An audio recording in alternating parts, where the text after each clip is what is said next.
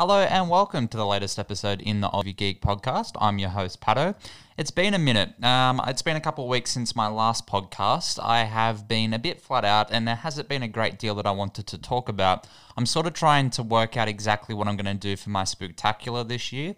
I don't want to overcrowd you guys with reviews, but I still want to get some content out to you guys as well because I love Halloween and I'm quite excited about it, even though the Halloween film season is looking a little different this year around, of course, with COVID. But at the same time, I'm still excited to check out some horror films and talk about them with you guys. So I'm working out a way that I can still do that and I guess still talk about films that I want to talk about as well. I don't want to, do films that I don't want to talk about. I do want to find a nice balance. That's what I've been struggling with at the moment, is just trying to find content that I actually want to talk to you guys about. And I've seen 3 new releases in the past week, and all 3 of them have been films that I was genuinely excited to talk about. So the first, and this is, I guess, the first of 3 reviews, but it's not any special segment, I guess. It's just 3 films that I happen to see that I want to talk about. The first is Scoob, and I'll be talking about that one in this podcast here. Essentially, Scoob was a film that I probably wouldn't have seen on the big screen, if I'm being completely honest. I was lucky enough to receive a copy of it on Blu-ray, and yeah, it really hasn't been on my hit list. It's something that I was intrigued by it because I do like Scooby-Doo, and I'll get into this when I actually review the film, but I do like Scooby-Doo, but the film itself just looked really generic, and it didn't look like something that I would normally go out of my way to go and have a look at. But I've had the chance to see it. I've got some thoughts on it, so let's get stuck into it, I guess. And the next 2 films I'll be talking about will be the brand new Netflix sequel to The Babysitter with The Babysitter Killer Queen, a film that I was actually excited for. I don't like McG as a director. I think he's kind of a hack. He's sort of like a wannabe Michael Bay.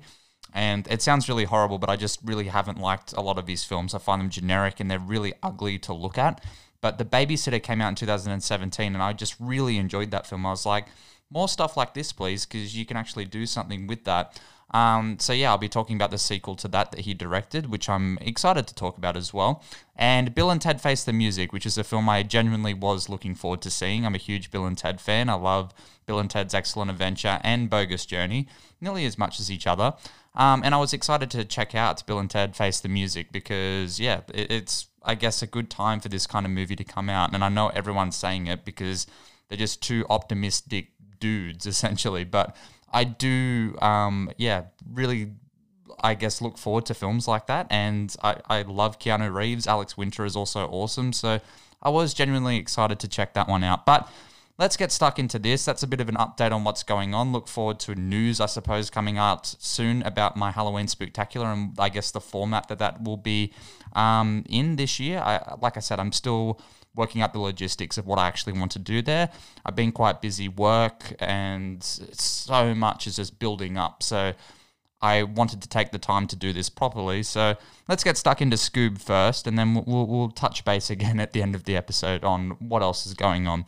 But without further ado, take it away, a trailer. Scoob, do you realize where we are? No. Look around, man. The clean, modern aesthetic, the cool blue color palette. We're in IKEA. The Falcon Fury. Did you say IKEA? Nope, I said Falcon Fury, just like you. Whoa, whoa, whoa. Shaggy and Scooby were taken? Yeah. This blue light came down from the sky and beamed them up. I can't breathe. I'd have to assume that if they were with their friends, they wouldn't have been kidnapped. Okay, can you skip the emotional punishment? What was some guy in one with Scooby and Shaggy? I don't know, but I'd like to shake the hand of whoever created this. And then, throw that hand in prison for trying to kill our friends.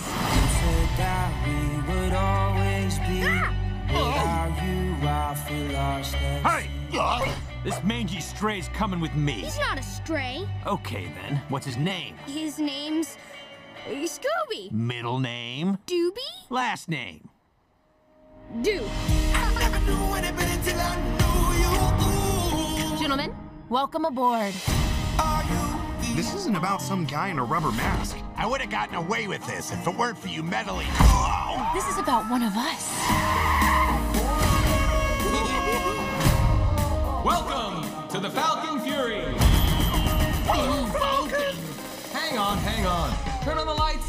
Where are my balloons, Dee Dee? When I say Falcon Fury, that's supposed to cue the balloons. Oh, great timing. You might want to buckle up.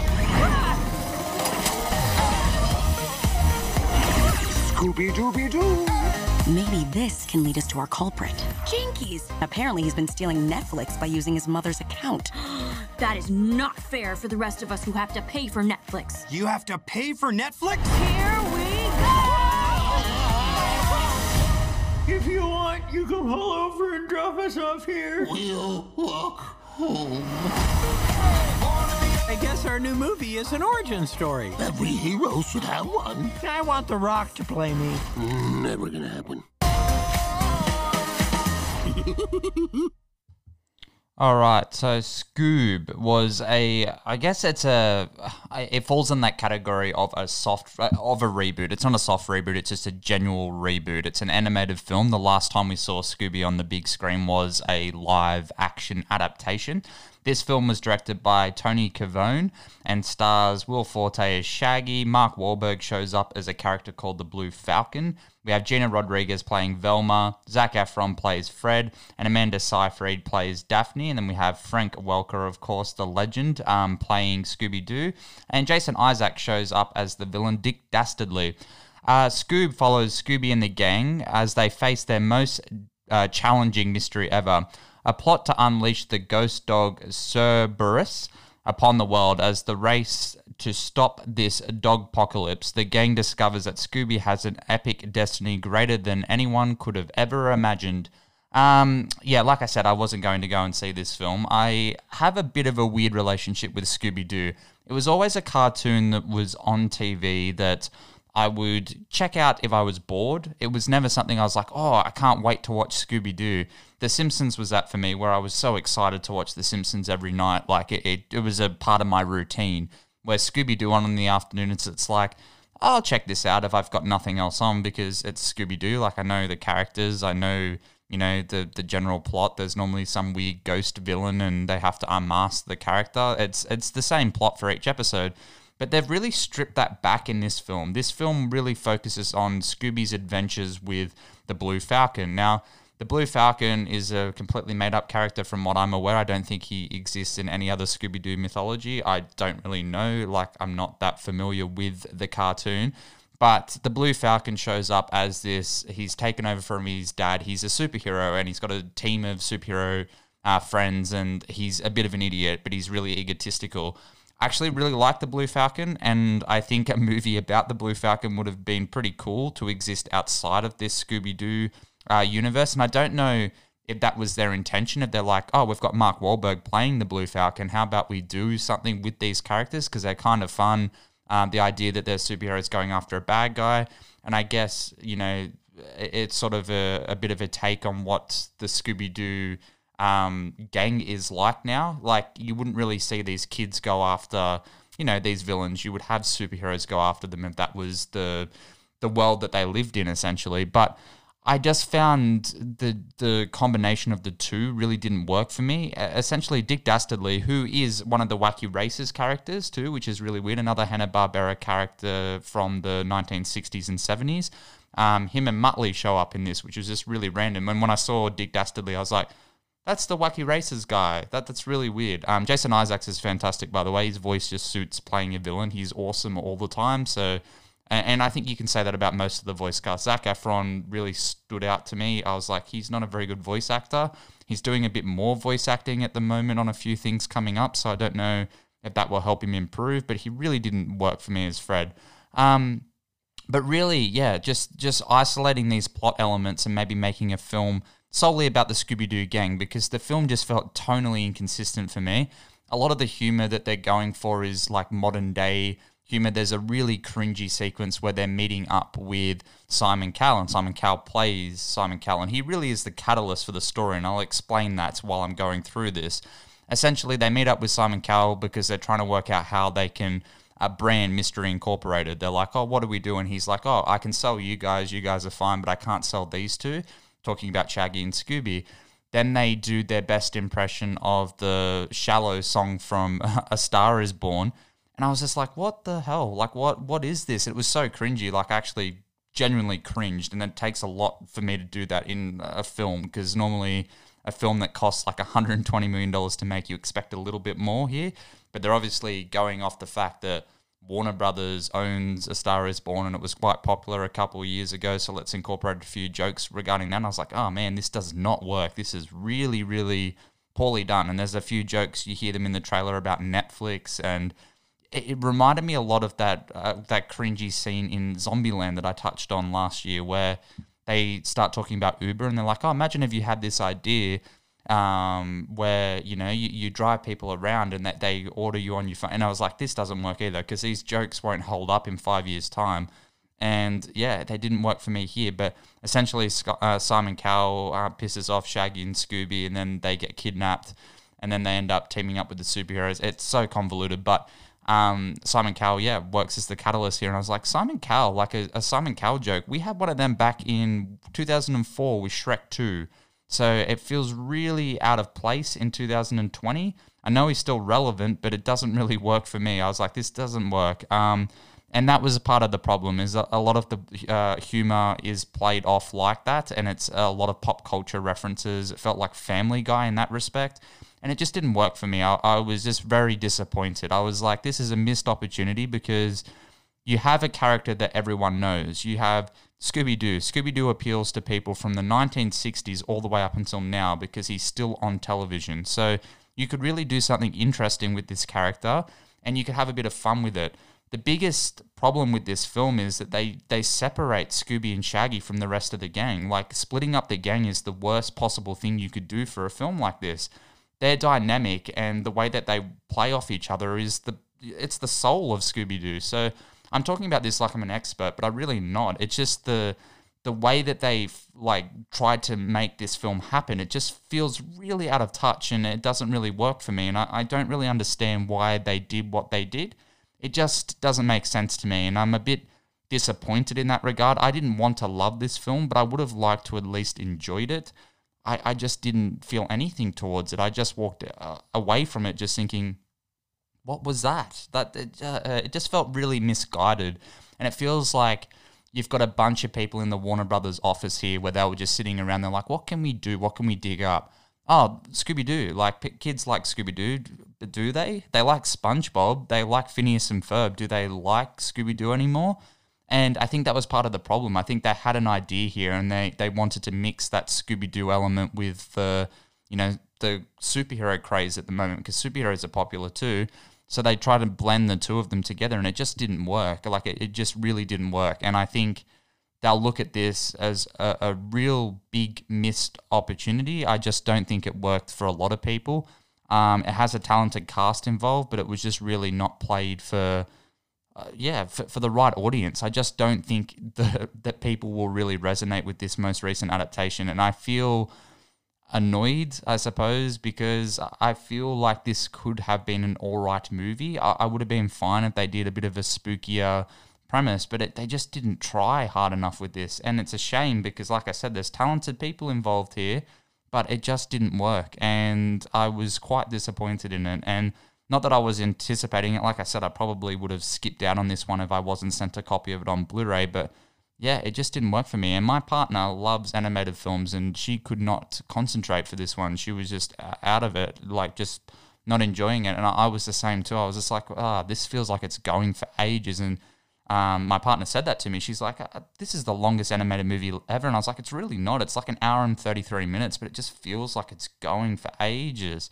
The visuals are fine. As far as some of the animation's really stilted. There was a couple shots that they actually played in the trailer as well, where the facial expressions looked really, they looked really poor. The way they were shot too, it was like a bit further away from the character's face, and by shot I just mean that the way that it was framed, it just didn't look right to me, and it was kind of disappointing as well, because I don't know, you could do a lot with the idea that these films are animated now. Like, you can do so much with it. You can recreate things. You could do some really cool character designs, but everything just felt like it was very bland.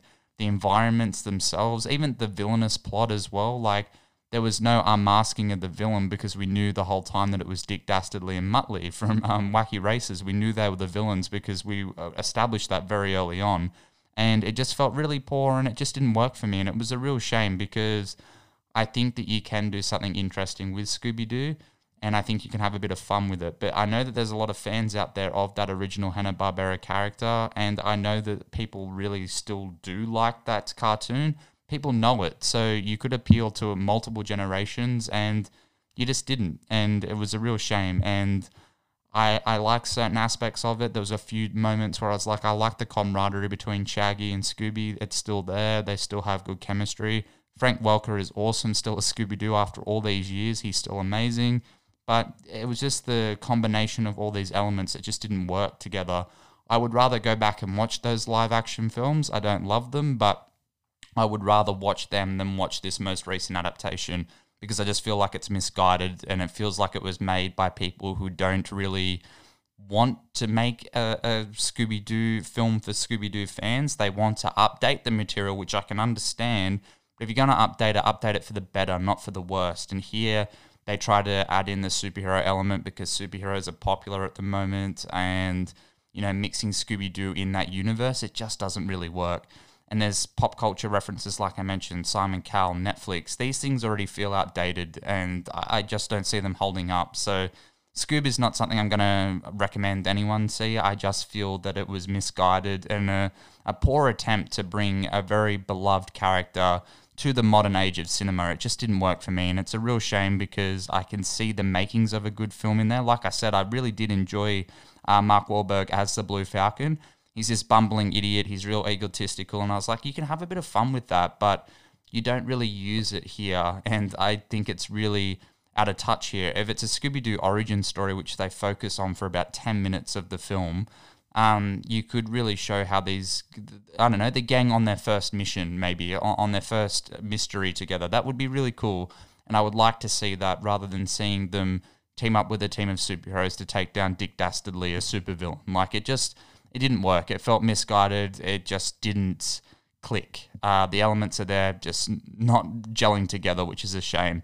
So my verdict, Scoob wastes its lovable characters on a bland, by-the-numbers story that really could have featured any group of characters and not the beloved Scooby-Doo gang. So I'm going to give this one a 3 out of 10. Like I said, guys, I think that if you want entertainment for younger ones at the moment, there's better things out there. Revisit other films as well. I just feel that out of more recent animation output, this is one of the weakest ones I've seen, and it's part of the problem with me reviewing an animated film because I know I'm not the targeted demographic, but at the same time, it's a beloved character that does appeal to multiple generations, so I feel like my opinion is somewhat valid. But yeah, Scoob, don't watch it. Watch anything else but Scoob. But yeah, this brings this review to a close. But like I said, I'll be working on certain things for my Halloween Spooktacular. I'm still working out exactly what films I'll be touching on this time around. I do want to talk about, I guess, more influential horror films. I'm not going to do as many films that are, I guess, your typical, I don't know, not typical Halloween viewing, but more films that mean a lot to me in the genre that I haven't really got a chance to talk about. I don't want to talk about each of the Halloween sequels. I've done a bit of a talk on Halloween 1 and Halloween 2018 as well, but I would like to talk about other films like The Exorcist, for instance, or The Shining. These films are very important to me and my love for cinema, so I would like to talk about more of those types of films rather than, you know, just disposable horror films. I would still like to review a couple of bad ones. I have some ideas for doing that. Like I said, I love the month of October and leading up to Halloween. It's a lot of fun. And I guess because 2020 is going to be a very different Halloween for a lot of people, it might be a good idea to put up my recommendations. So look on my Facebook and Instagram as well, because I'll keep some of those recommendations up to date as well, just to keep you guys in the loop of what I'm looking at doing. And yeah, just having a bit of fun with it too, I guess, bringing back the fun aspect of doing reviews for films. So Thanks all for listening, and until next time, guys, peace out.